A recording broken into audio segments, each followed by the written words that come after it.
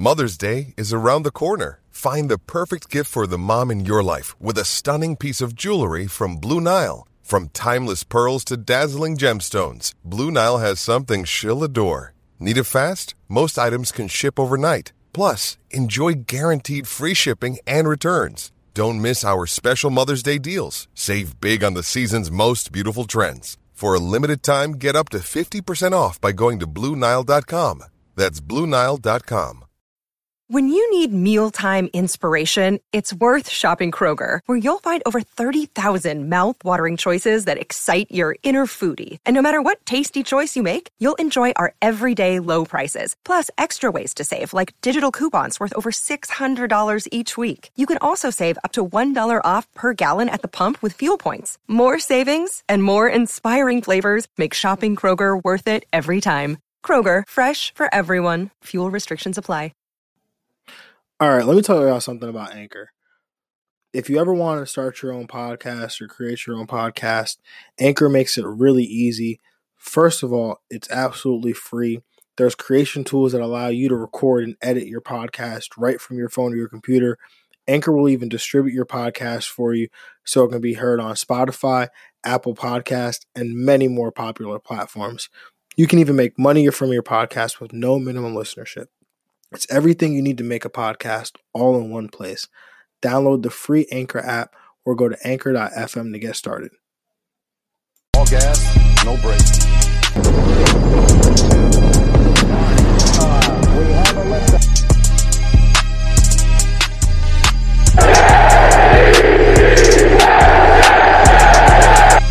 And now we have liftoff. Welcome into the Now We Have Liftoff New York Jets podcast. As always, I'm your host, John June. And of course, as always, got my guy, Frank Jim Piccolo. Frank, what is going on, man? What's up, John? Not much, man. Not much. We are, we've got a little bit of a schedule conflict going this weekend anyway. You know, I've got some personal things going on. But perfect time. We're sitting here trying to decide when to record. And we get this bombshell in terms of some news, and it has officially happened. Sam Darnold, the Sam Darnold era in New York, in the green and white, as a New York Jet, as the starting New York Jets quarterback, is officially over. As he has been traded to the Carolina Panthers in exchange for a 2021 sixth-round pick, as well as a 2022 second-round pick, in addition to a 2022 fourth-round pick. So, Frank, we are reacting to this trade. So I ask you, what is your reaction to the trade? My reaction? Well, first off, emergency press conference. Let's go. I was, man, I was hoping for this trade for weeks, probably months. As soon as, all the talk around Justin Fields and Zach Wilson and Trevor Lawrence, the Jets needed to cut bait with Sam Darnold, get what they can get, and move on to the next phase of Jets football. We talked about this in our first podcast, our second podcast, our third podcast about what the Jets should do with Sam. You heard reports coming out that the Jets might go with both quarterbacks and let them compete in training camp, and I was definitely against that notion. You always hear if you have two quarterbacks, that really means that you have zero. Yeah, man. I mean, we talked about Frank. You're Frank. We talked about Sam being traded because it just made sense, right? It's the only thing that really made sense. I mean, having two quarterbacks here, having him come back in with whichever rookie you do end up drafting, and playing with him, competing with him, sounds great on paper and stuff, and like if you're playing Madden, but that stuff doesn't really work out in terms of like a team building, the confidence of both of those guys, just the reps that you're giving, all these things, just don't, they don't make sense. So that, again, like we said, didn't really seem to be the route that they would go or that they should go. So being able to get something here, being able to make this trade, ideally you would have wanted to get, a higher pick in this year's draft. because we always talked about using that, the pick that you get in the Darnold trade. And who's to say they can't use them, right? They could still use them. But, you would have liked to use them this year to help get this team better. But teams knew what the Jets were at in terms of negotiations. They knew that the Jets kind of were going to draft a quarterback, they were going to move on from Sam Darnold, they weren't going to pay him, and that they were going to eventually trade him. So the Jets had to make a decision. And so I think in any negotiation, right, if the sign of a good negotiation is when both parties have to take a compromise. And I think both parties, the Jets and Carolina, both take a compromise here, with the Jets getting a pick in next year's draft, a higher pick in next year's draft as opposed to this year's draft, and Carolina doesn't have to give up a second-round pick or a premium pick in this year's draft, and that just doesn't preclude them from being able to still get a quarterback if one of these stud quarterbacks falls to them in the first round. Yeah, and we've been saying it all along, in JD we trust, right? And how I feel really confident in Joe Douglas right now, more so after this trade, because it shows me that this is not going to be a quick rebuild. For him to take the 2 and the 4 next year, that we're probably looking at a 2 to 3 year rebuild right now.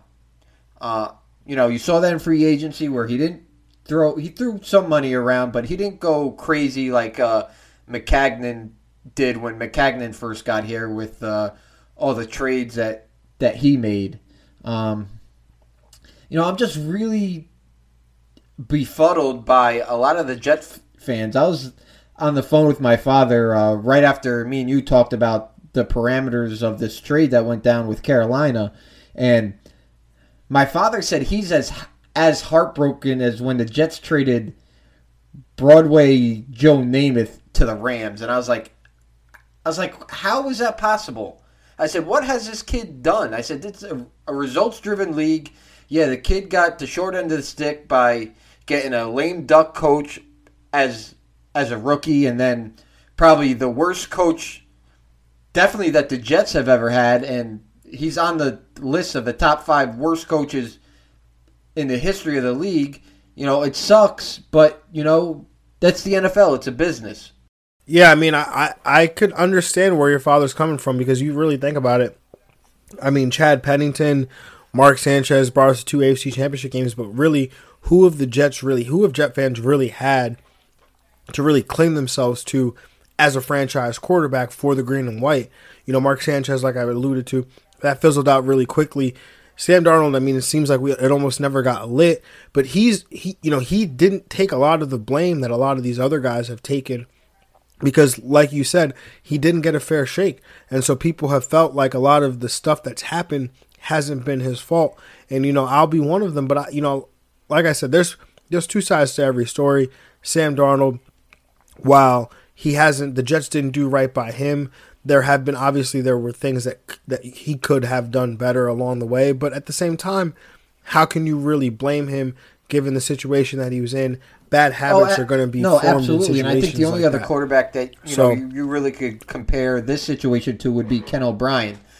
But the real problem that I had with Sam coming out of USC, he had the turnover problems. That was his not coming out of USC, and you really saw that hero ball fester the last couple years with Gase when he was trying to make something out of nothing, and he would throw into triple coverage, throw into 4-man coverage. The defense would, being that knew that we didn't have any receivers, would throw cloud at him, and he would still try to fit the ball in there. And me watching as a former defensive player would drive me crazy. Like, how do you not see that they're in cloud or cover 2 or cover 3 with the safety over the top?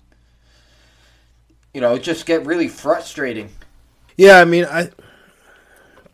I think that, like you said, teams know he doesn't have weapons, right? Teams know he doesn't have a good receiver, right? And so he's like, again, forming these bad habits because he doesn't have maybe the time, or his feet aren't necessarily positioned the way they're supposed to be because he's worried about pressure that may or may not be there. and things like that. But you know what? I have faith that he's going to go on to Carolina, and Matt Rule, who's a coach that really wanted the Jets job, unfortunately didn't happen for other reasons. But Joe Brady is an offensive coordinator, one that we thought would have been great here as a head coach, as a potential head coach candidate. And so he's going to go back to playing with a receiver like Robbie Anderson, who they had great chemistry back here in New York. DJ Moore, who's one of the up-and-coming receivers in the league. Christian McCaffrey, who's one of the best dual-threat running backs in the NFL. I mean, again, Sam Darnold's going to a situation that he's never, ever had in New York, and I'm excited to see what he will do. Obviously, we know that what this means for the green and white. They will for sure be drafting a quarterback with the number 2 overall pick. So, Frank, you and I, we worked on a little mock draft here. Yeah, we'll get to that in a little bit, John. But that. I think I wanted to touch on how bad Maccagnan was. If you think about what the Jets traded Darnold for, and for what we had to trade up to get Darnold, we traded 3 number 2s for Darnold. And if you go back and look at the Jets' recent first-round picks, at least we'll go back to Maccagnan's tenure. None of them are on the team anymore. Yeah, I mean, well, Mike Maccagnan was terrible, and we knew this. I mean, Jamal Adams was probably the best player he's drafted, and he landed in his lap. He didn't have to do anything. Sam Darnold, I mean, you could look at the trade to go up from 6 to 3, but when you consider the fact that players like Josh Allen and Lamar Jackson were both drafted after that spot and would have been there at 6 for you to draft, I mean, hindsight is 20/20. But the Sam Darnold trade, say what you will, like you said, it's a results-driven league, did not pan out. So, it did look smart at the time. I thought it was a good trade to make. I thought it was, great to be proactive. You just didn't do what else you had to do to continue to build, I think that's to build the bigger around that indictment player. on Maccagnan. Yeah, definitely. So, moving forward, let's move into this this conversation about the mock really draft that you and I did, Frank.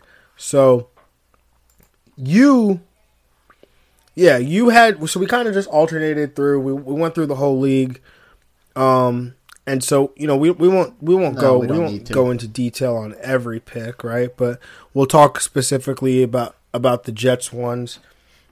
We the number 1 pick, I pretty much I guess I had that one. I don't really know how this started. I think Frank just wanted to make the Jets pick, so that's exactly how it went. So I ended up picking Trevor Lawrence to go number 1 to the Jacksonville Jaguars. And so, Frank, who did you give to our New York Jets at 2? I picked from The Ohio State University, Justin Fields, and I know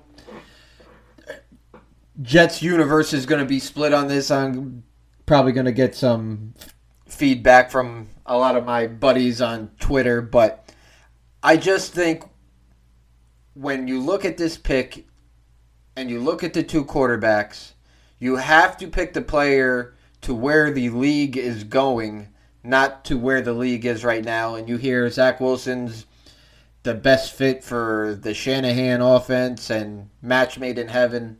I get that. Fine. Cool. I'll be happy and I'll support either player.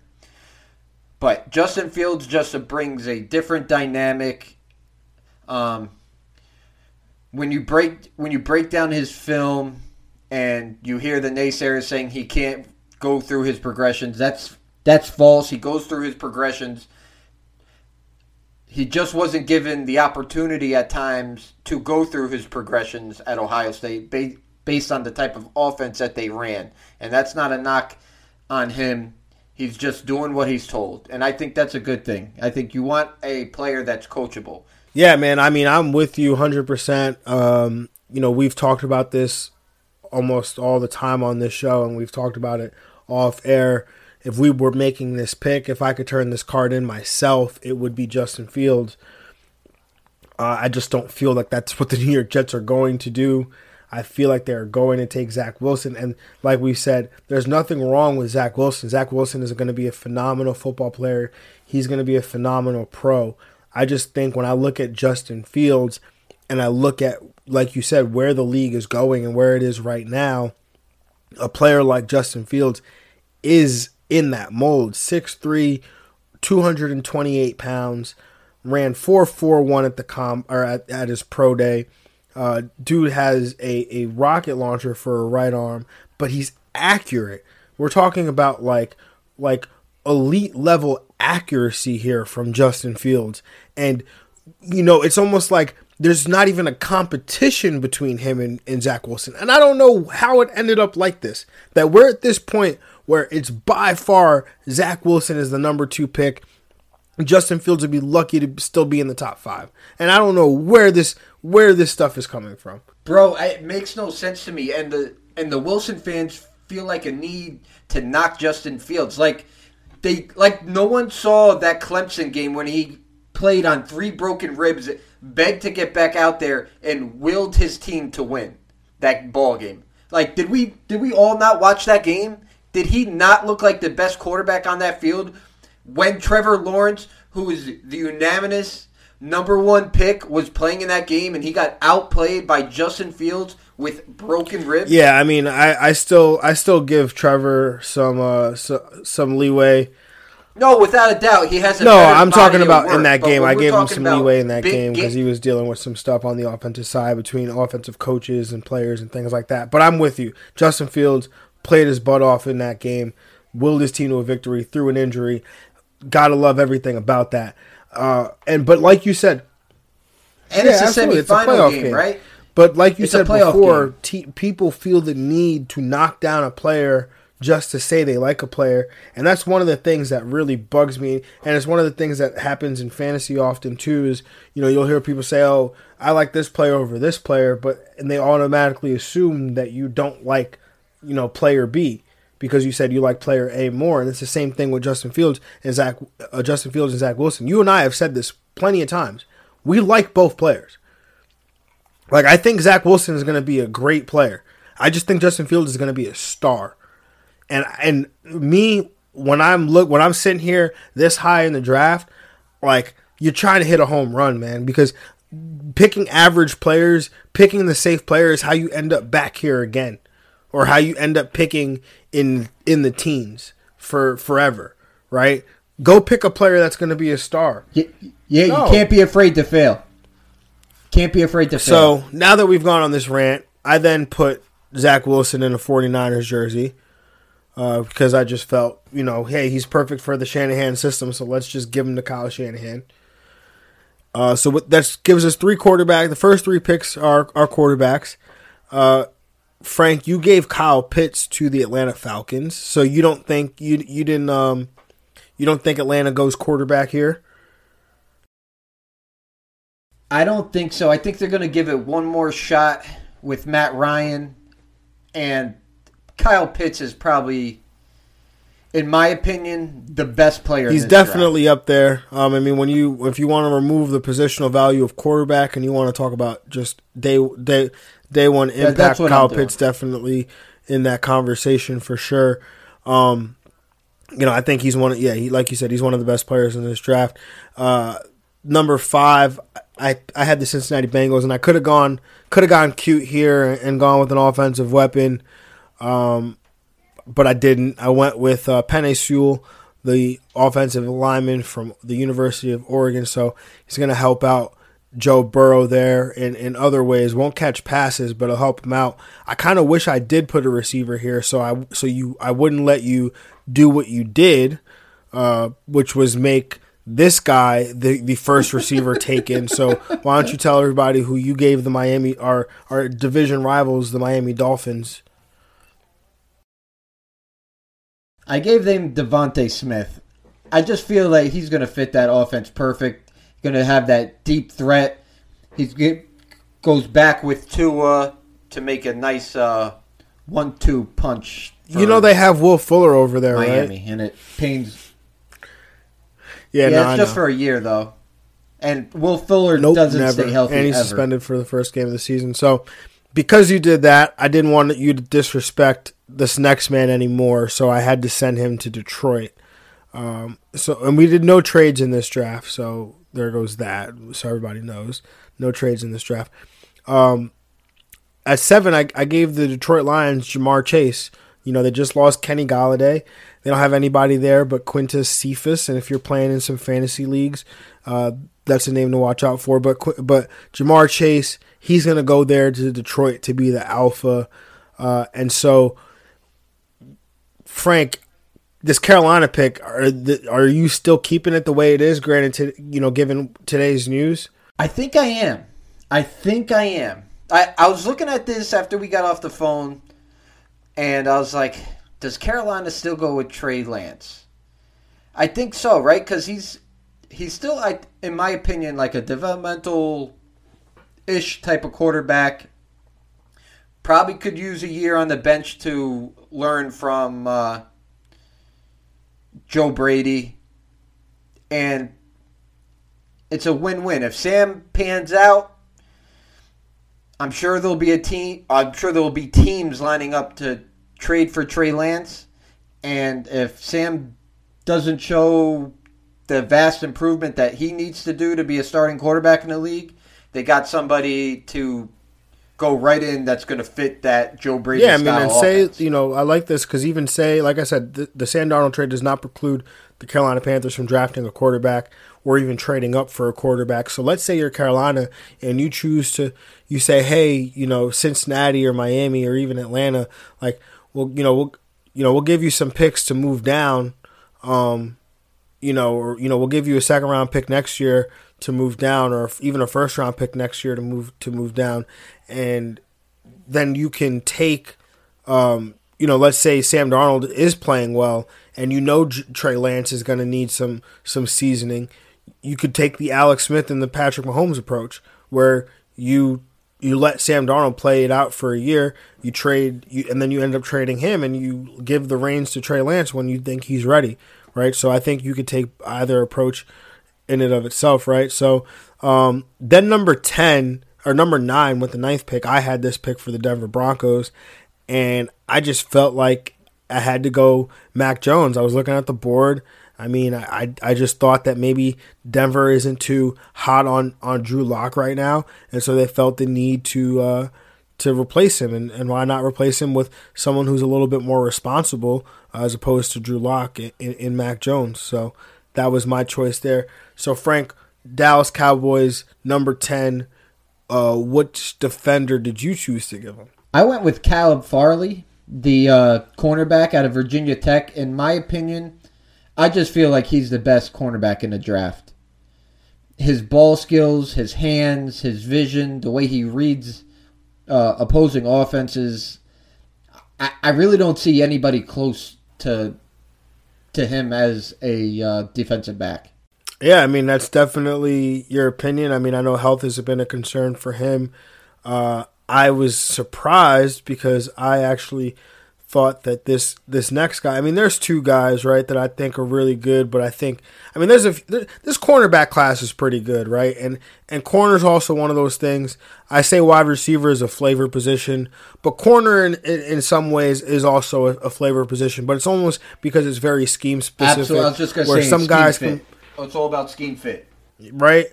It's all about scheme fits where some guys, they wouldn't even, some teams would put a sixth round grade on a player, while other teams might look at that player and say, hey, that guy could be a starter for us in our scheme. And so you look at a guy like this, Patrick Surtain, I think he's one of the, I think the cornerbacks, the defensive backs that come from Alabama, they're some of the most versatile, more scheme diverse corners, that some of the most scheme diverse defensive backs that end up coming out of college. And so you look at the New York Giants, you look at how they've had a history of drafting defensive backs from the University of Alabama. When you look at Landon Collins and even most recently, I forget the other kid that they most recently drafted from there, the safety, but Patrick Surtain, I think he would fit this defense perfectly and slide in as a top 3 corner for them next to James Bradbury and Adoree Jackson. Oh, absolutely. Patrick Surtain is going to be a great cornerback, and he's got his father to lean on if he ever runs into any ruts. Yeah, right. We definitely got this cornerback class between Patrick Surtain, J.C. Horn, and Asante Samuel Jr. full of some defensive backs whose fathers we've definitely seen play. So aging us a little bit here. What are you gonna do? Nothing, but Frank, you are going to draft an offensive lineman for the Philadelphia Eagles. So who do we got here? This might be a little surprise to some people. I have the Eagles taking Rashawn Slater, the offensive lineman from Northwestern. He's projected to go from tackle to guard in the NFL. This guy is a road grader. When you pop on his tape, he just looks like Quentin Nelson. He just moving piles by himself. 2, 3 guys opening up holes that tractor trailers could fit through. I really enjoy watching this player play, especially being a former offensive lineman. Like, to me, I get as much enjoyment at watching him as I did Becton last year. Yeah, man, Rashawn Slater, definitely a good player. He was a player I hoped would make it to my next pick, which I was picking for the Chargers. I could have thought that the Chargers could really use a player like Rashawn Slater. So I ended up giving them Christian Darrisaw by your recommendation, actually. Didn't know much about the kid, but looked him up, looked into him a little bit. 6'5", 314 pounds out of Virginia Tech. This guy's he's athletic, but he's also got a little mean streak in him as well. So I think he slides in perfectly to this LA Chargers offensive line to help out Justin Herbert, the prodigy himself. A little early for that. A little early. I mean, I'll put it up right there right now. Top 7 quarterback in the NFL, and anybody can come in here and argue it against me. He was a top 7, or he's going to be? He is right now. All right, for the next pick, I had the Minnesota Vikings, and I had them taking Micah Parsons, linebacker from Penn State. This man is going to be a problem. He is like a throwback linebacker, if I've ever seen one. Plays downfield, sideline to sideline, tackles really well. I'm surprised he fell this long, but when you look at everybody else that was taken ahead of him, I can't see another team going for a linebacker this early. Yeah, man, I think just where you look at this draft class and you look at the positions that it's rich at, cornerback, quarterback, offensive line, those are premium positions compared to a linebacker. So Micah Parsons, however you say it, he's going to feel that. But 14, I think, is a good spot. Minnesota is a team that I think would make a move like that. They put a premium on that position when you look at, they spent premium picks on guys like Anthony Barr, Eric Kendricks. So I think they'll continue to do that here. So I do like this pick. My next pick, I'm picking for our division rivals, the New England Patriots. And so I thought, what would Bill Belichick really value right now? What could he really use? And there's all this talk of Stephon Gilmore potentially playing his last year in New England. So look at a corner from the University of South Carolina. Actually, that's Stephon Gilmore's alma mater as well. So, repeating history repeats itself a little bit. The Patriots didn't draft Stephon Gilmore, but you know where I'm going. J.C. Horn from the University of South Carolina, 6'1", 205 pounds, big press corner, the son of wide receiver Joe Horn. This kid is a problem, man. He just bullies wide receivers, man, and I look forward to watching this guy play. Yeah, he's going to be great, in my opinion. Definitely, man. So, Frank, I was really mad at you about this next pick, because you sniped me. So, who'd you give the Arizona Cardinals here at 16? Yeah, I was really hoping that this guy was going to fall to us at 23. I have Vera Tucker, the offensive. So just don't take him, Frank. I had to. Like, we could have just not taken. I know. I can't be a homer though.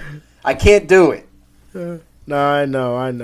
I was really hoping he was going to fall to us, but I have the Cardinals taking Vera Tucker, the offensive lineman from USC. This kid's going to be an all-pro in a couple years. He really is. He has all the tools. He's got long arms, good feet. He keeps his shoulders square when he's in that kick step. I got nothing bad to say about him. I wish I did, so he would fall to 23. Yeah, man. Elijah Vera Tucker is somebody, when you look at him, 6'4", 315 pounds, played left tackle and left guard for USC. He's a smooth athlete, and he would have fit perfectly into this wide zone run scheme that the Jets are going to install here. So I would have really liked Elijah Vera Tucker to fall to 23. I was like, hey, maybe we should trade Sam and 23 or Sam and 34 to try to get up into the teens so we can get Elijah Vera Tucker. So hopefully Joe Douglas finds a way to make it happen. My next pick with the Las Vegas Raiders, I ended up going with a linebacker here, Jeremiah Owusu-Koramoah, linebacker from Notre Dame, 6'1", 215, built like a safety, but this guy runs and covers like a safety, hits like a linebacker, man. This dude is a serious problem, and he fits perfectly in today's NFL. And when you look at the Las Vegas Raiders, you look at one of the biggest weaknesses on their defense in the most recent years.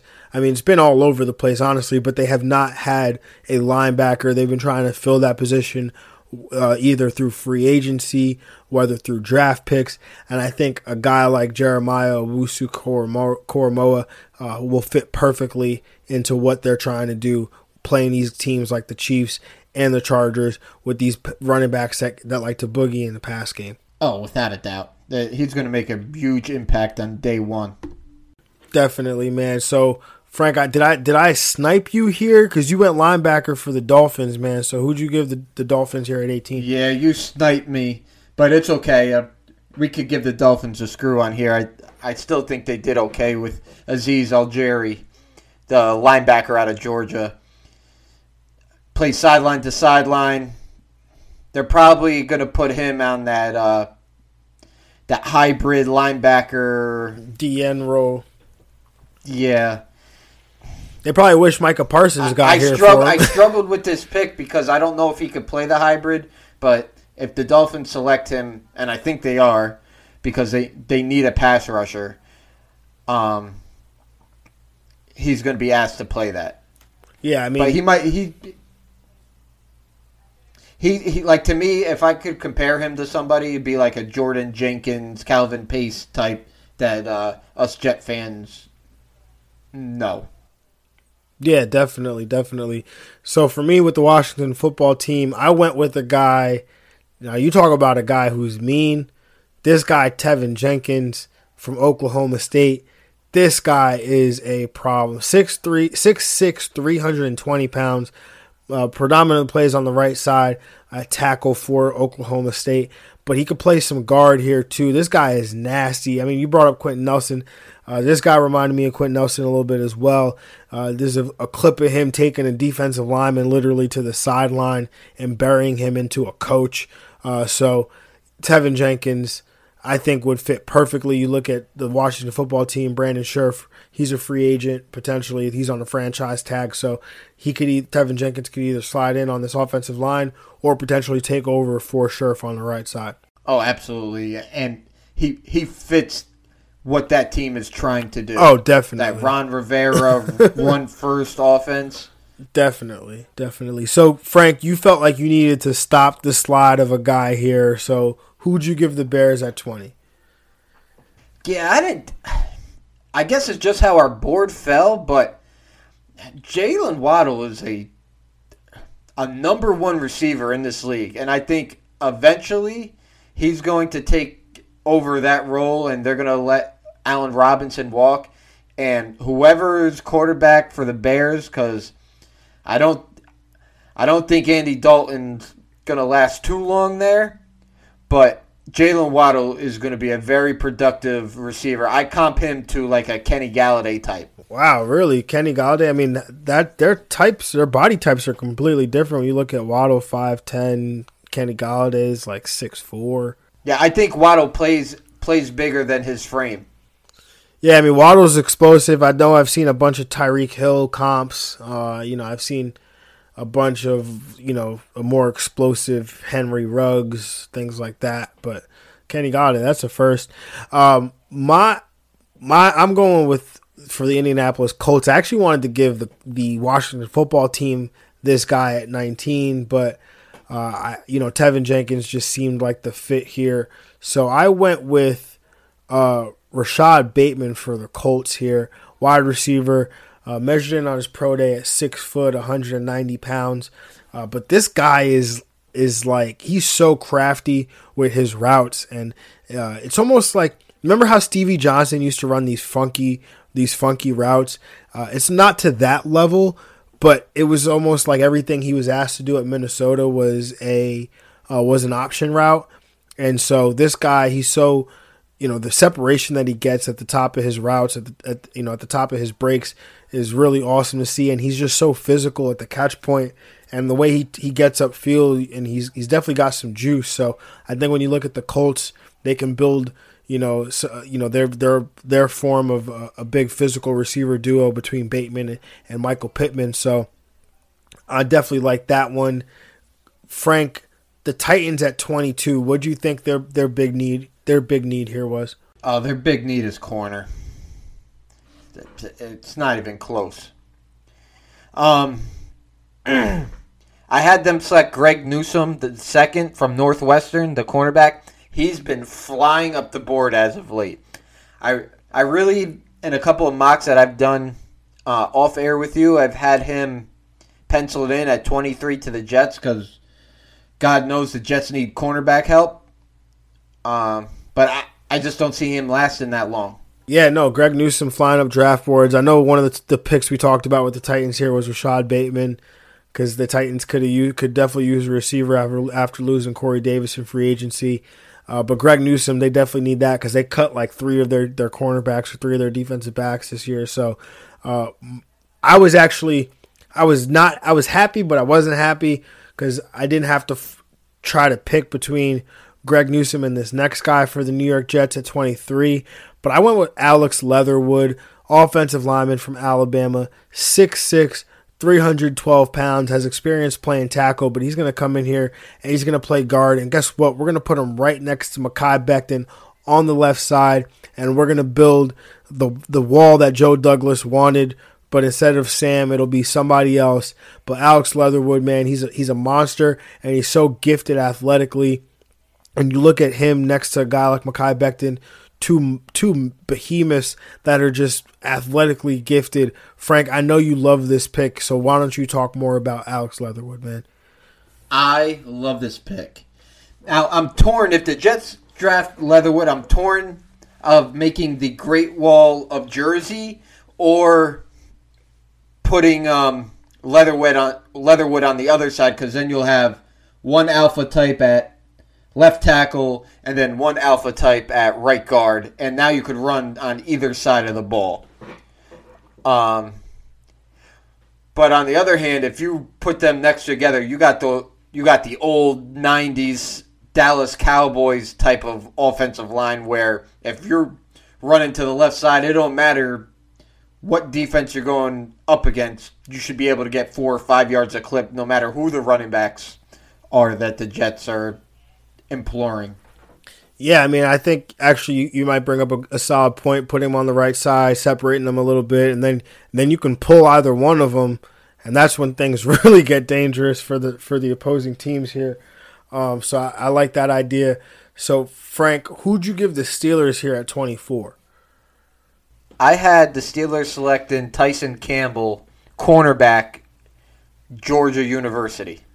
University of Georgia, Tyson Campbell, sliding up some draft boards as well with his athleticism and his ability to play some off coverage, and the Steelers looking to replace some corners with Steven Nelson. I think this is at the point where I started making these picks by myself, Frank. So I'm gonna let you react to them. We could discuss them together. But Jacksonville Jaguars, I gave them Kwity Paye, defensive lineman from Michigan. He slid a little bit for us in our mock draft here, but 6'4", 272 pounds. What'd you think of Kwity Paye going to Jacksonville, Frank? Yeah, they needed to fill that void from trading Calais Campbell in previous years, and Ngakoue this year. And Kwity Paye is the best defensive lineman in the draft. There's just not a lot of day one caliber defensive linemen this year for some odd reason. Yeah, it's just not very top heavy, and there's some better value at other positions. So I think that's kind of where it goes. And then Cleveland, this was a pick that I thought I was like, what would Cleveland do here? And I'm like, well, they're picking one pick ahead of the Baltimore Ravens, and the Baltimore Ravens could really use a receiver, but Cleveland could also use a receiver because Jarvis Landry and Odell Beckham, their contracts are in places where the Cleveland Browns can get out of them. And you look at that scheme and that system that they run, it's almost Shanahan-ish with Stefanski over there in the Browns. So I gave them Rondale Moore, Frank. He's one of my favorite players in this class. He's one of my favorite wide receivers in this draft. So what did you think of this pick, Frank? I think he's going to be more of a upside fantasy football player than someone you can depend on week to week.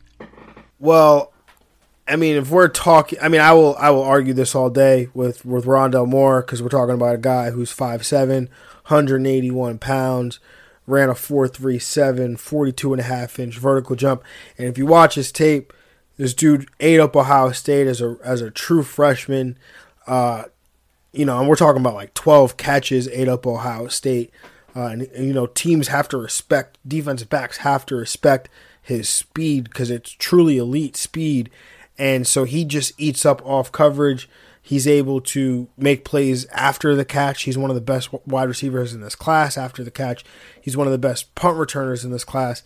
Rondale Moore will be a productive wide receiver week in and week out, especially in today's game where it's going, where they're getting wide receivers more involved in the run game as well. Rondale Moore adds that element to his game. He has an element to his game. I'd love for the Jets to take him. We have way too many needs, but we would not take him at 23 or 34, but I'd love for that to happen. Yeah, we need that type of receiver. It's just not happened this early. Nope, not here. So, Frank, I gave Jalen Phillips a pass rusher to the Baltimore Ravens. They lost Yannick Ngakoue, Matt Judon. They lost him as well to the New England Patriots. So they are hurting at edge rusher. So Jalen Phillips, the unit from the University of Miami, 6'5", 266 pounds. Dude had a hell of a pro day as well. So what do you make of this pick, Jalen Phillips, to the Baltimore? I like Jalen Phillips a lot. I'm just surprised you went to that edge from the U instead of the guy that I think is the best. Scheme fit. Yeah, I hear you, but for me, it's talent always over scheme fit. Well, you could argue that Jalen Phillips was the most talented player on the Miami. Well, Rousseau opted out last year. Well, I'm just saying you could say Jalen Phillips was the most talented player. Because Rousseau wasn't on the team. No, but Jalen Phillips also, had a dynamic workout as well. Brett Coleman, who does great work, great film work, called Jalen Phillips a combination of both the Watt brothers, which I thought was interesting. And so, I'm Jalen Phillips is somebody I'm interested in. I think that he would probably be a good fit for the Jets. But I hear you, Greg Rousseau. I chose scheme fit. When you look at the Baltimore Ravens, they're looking for a specific body type here, and I think you're right. And I hate that I'm being that type of guy that I'm. It might seem like I'm knocking Phillips, but I'm not. I just am a huge fan of Rousseau. Yeah, you prefer Rousseau, and that's completely fine. Don't worry, he's coming soon. For the New Orleans Saints, I gave them a corner. They need help in defensive backs. They've been looking for corners forever. Marshawn Lattimore just found himself in some legal trouble as well. So I went with Asante Samuel Jr. out of Florida State. He's similar to his father and he's dominant off coverage. He's able to read pattern recognition and is able to jump on those routes and make plays on the football. So what do you make of this pick, Frank? Man, I was hoping he was going to fall to 34. I was reading the other day that Asante Samuel Jr. has been working out with Antonio Cromartie, getting ready to come up from the draft, being that they both attended Florida State. And if Crow could part some of his knowledge onto this kid is going to be a beast. Yeah, I mean, if he just gets what he got from his father, I think he'll be all right. But adding some of that Antonio Cromartie, hopefully he can get some of that length and that height and that ridiculous athleticism as well. But no, Asante Samuel, he's going to be great, man. I mean, he's got instincts just like his father. It's kind of just crazy to watch these kids play. We just saw recently, I'm forgetting his name, but Antoine Winfield Jr., right? We just saw him win a Super Bowl, and it's kind of nuts that we were watching his father play for like 14, 15, 16 years in the league. So kind of wild to say that. But at 29 with the Green Bay Packers, that's where I gave them your guy, Frank, and Greg Rousseau. I felt like, they could use an edge player here. Mike Pettin no longer in Green Bay, so don't have to worry about a scheme fit here. Don't even really know what scheme they're running, but the Packers don't really strike me as a team right now that really know what they're drafting. So Greg Rousseau, that was the guy I gave them. So what'd you think of this pick, Frank? Love it, love it, love it. Green Bay's been haunted by their defense probably since Aaron Rodgers has taken over that team. Haunted by their defense, haunted by that they don't surround Aaron Rodgers with enough weapons. And maybe they can put enough pressure on opposing defenses this year, being that Pettin is gone, to take a little bit of the pressure off Rodgers. But I think Rousseau is going to be the next great pass rusher in this league. Yeah, I mean, we're definitely going to see. We're going to have to look at this in years to come because, we could get a little Jalen Phillips, Greg Rousseau bet going on because, looking at some of these athletic numbers, and I'm not really a fan of Greg Rousseau's numbers athletically, but, he's got good length, he's got good college production, which is important. Daniel Jeremiah will always say college production is one of the most important things for a college pass rusher, so I'll give him that. But definitely going to see how this one turns out. For the Buffalo Bills, I went... we could bet lunch on that. Oh, yeah, we could definitely bet lunch. We could do a round, whatever you want to do, Frank. What do you want to do, sacks by the end of year 1, year 2? We'll do year 3. Year 3? Collective sacks. Collective sacks. Can I get a dinner for this if I got to wait 3 years? Yeah, I expect you take me out to Benjamin Steakhouse. Okay, so then you got to take me to Southern Table, that nice local spot that I like so much. You got it. All right, done deal.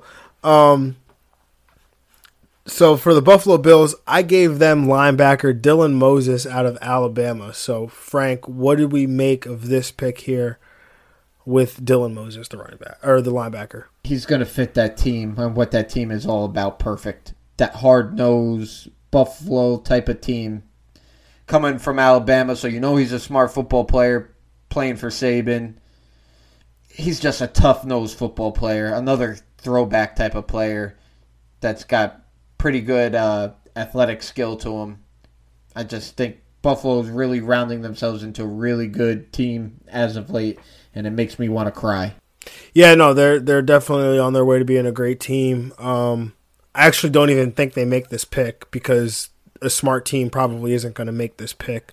So I honestly didn't know what Buffalo would do from this spot. They're Brandon Beane. He's one of the most creative, one of the most intuitive GMs in the National Football League. So I don't even think he makes this pick. Maybe he trades up. Maybe he trades back.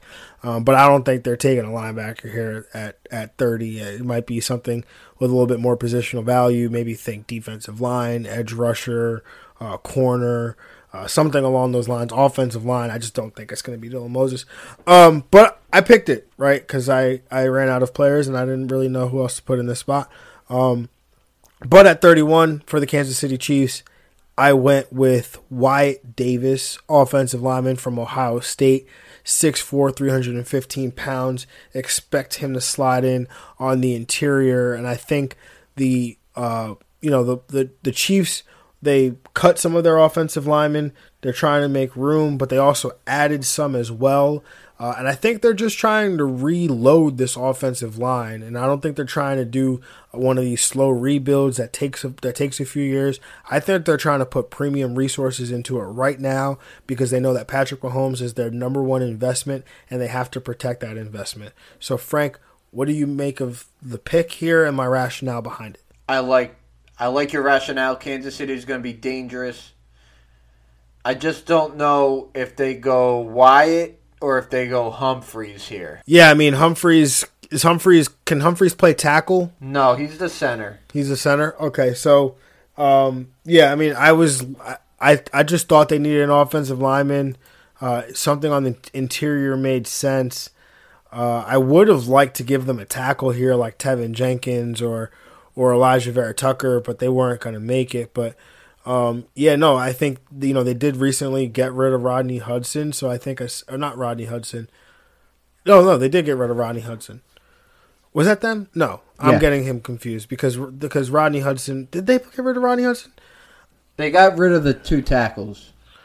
Rodney Hudson used to play for the Raiders, right? Because Rodney Hudson used to play for the Chiefs. Correct. Is why I'm getting confused.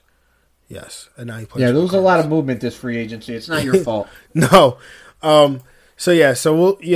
Curious to see what happens there, but I think, adding an interior offensive lineman is definitely on the list for Kansas City. And then with the Super Bowl champion Tampa Bay Buccaneers, I gave them Iafetu Melifonwu, the cornerback from Syracuse, 6'3", 213 pounds. I thought about our old buddy Todd Bowles and how he would probably love a corner like this. And so that's what I did. Yeah, it's going to fit that defense pretty well. I just don't know how long Todd's going to be there to reap the benefits of this player. Not for any bad reasons, all for good reasons. But all for good reasons. He's going to be another head coach real soon. Real soon. Speaking of Todd, speaking of good, let's talk about the good. Usually we wrap this up with best and worst, but I convinced Frank this time that we had to just keep it with a best in honor of our guy, my guy. I mean, I'll claim him because I know Frank doesn't. Your guy. Frank doesn't want to claim him. Sam Stan right here. In honor of Sam Darnold, in honor of, because at one point in time, Frank's going to call me a Sam Stan, but at one point in time, Frank rooted for this kid just as hard as I did, if not harder. So, Frank, why don't you give us your best Sam Darnold moment? Sure. I can't do good without the bad. So I'm going to pick the first game that Sam Darnold ever played, and that was against the Detroit Lions, and when he threw the ball across his body, first pass of the game, pick six, and it was a collective dough for all Jet fans, like, oh, here we go. Another not smart quarterback making another dumb decision. But he came back, had a really, really solid game. We blew out the Lions 48-17 in that game, and we thought we had a Hall of Fame quarterback on our hands. Yeah, man, I remember being on cloud nine. So was Jamal Adams. In a tweet that had since been deleted, said the Jets, he told you how the Jets were different, the culture's different, but how quickly we all found out that it wasn't different, and it was in fact the same, because the Jets went on to lose their 3 games after that. They won 2 games, then they proceeded to lose another 3 games, and in that third loss that they ensued, Sam Darnold was injured, missed the following 3 games, came back in a game against Buffalo in a comeback win against the Buffalo Bills. We actually returned from an injury, but that wasn't my favorite moment. My favorite moment was what transpired the week after that Buffalo game. And I was in that stadium the week after that Buffalo game in MetLife as they took on the Deshaun Watson and the Houston Texans. And that was when they still had DeAndre Hopkins before Bill O'Brien had ruined that team.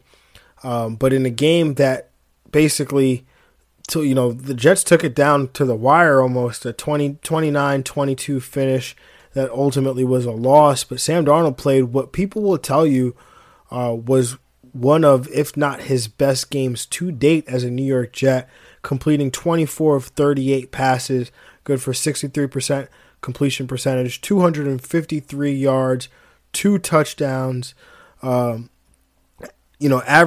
6.66 yards per attempt, also had 35 yards on the ground as well.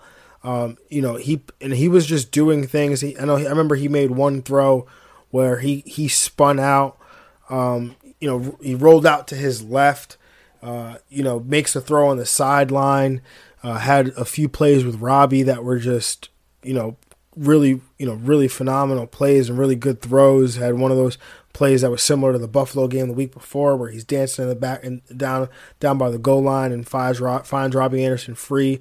J.J. Watt after that game had said, glowing things about Sam Darnold as well. So, that was really, it was a moment for me that I really, clung to as a Jets fan and said, hey, Sam Darnold's really good. If you look at this Houston game, and even, I'm going to steal this game as well, Frank, I'm going to, go into the Green Bay game because it was literally the next week, 24 of 35, almost a 68.6% completion percentage, 341 passing yards, 3 touchdowns, no interceptions, going toe-to-toe with Aaron Rodgers in a game that ended up going to overtime. But through in that 2-game stretch, we're talking about Sam Darnold go a 16-game pace of 4,752 yards, 40 touchdowns, no interceptions, and a 65.6% or 65.8% completion percentage. So, it just seemed like things had really clicked for him, and that we had a star on our hands. Yeah, we thought so, and then the Jets signed Adam Gase as their head coach. Yeah, it's pretty much what it went down. Frank, did you have any other moments that Sam Darnold, any other good Sam Darnold moments? I want to say no, but I am not a liar. I had his rookie year when the Jets played the Colts. I think that was the game where Myers set the Jets record for 7 field goals in the 42-34 win against the Andrew Luck Colts. Darnold was 24 for 30 for 280 yards. He threw TD to Terrell Pryor and Chris Herndon. This is the game where I really thought Sam started to turn a corner in his rookie year. And you really started to see that promise that we as Jet fans were feeling going into year 2 and year 3. He just, for some reason or another, just couldn't put it all together with Adam Gase as the head coach. I mean, who could? Can't blame him. But Frank, I know there's one more moment that we both, when we were talking about this, one that we both really talked about and both agreed upon as a moment that we would both talk about, because it was something I think was really, huge for all Jets fans at the time. First season with Adam Gase, it was miserable. Sam Darnold, after a disappointing week 1 loss, contracted mono, and so he was out. And so the Jets were just 0-5, winless, and it was just... 0-4 rather. 0-4, they were winless, and it just felt like, the season was already lost. And Sam Darnold made that first return against the Dallas Cowboys in a game that was it wasn't prime time, but it was in the 4 p.m. slot, so it was the game of the week, Fox's game of the week. I remember being at that game live, Frank, and you could just feel the energy in the stadium. Everybody knew Sam Darnold was back, and you could just tell that fans had felt like we had hope again. For the first time all season, we had hope since we opened week 1 against Buffalo, and to feel that energy and to feel that in that stadium, and for Sam Darnold to perform the way he did with that 75-yard touchdown pass, it was a 92-yard touchdown pass to Robbie Anderson, 23 of 32, 71.8% completion percentage, 338 yards, 2 touchdowns, 1 interception. Frank, what'd you make of that day and of that moment with Sam Darnold? I thought that's where we were turning the corner. I really did. I thought as a team with Adam Gase as a coach, because that's the thing with Adam Gase. He gave us like little glimpses of what the offense could be if he just got out of his head. You know, you would have games, you would have quarters, you would have drives where you sit back and you're like, okay, I see what he's trying to do. And then we wouldn't see it for 10 straight weeks.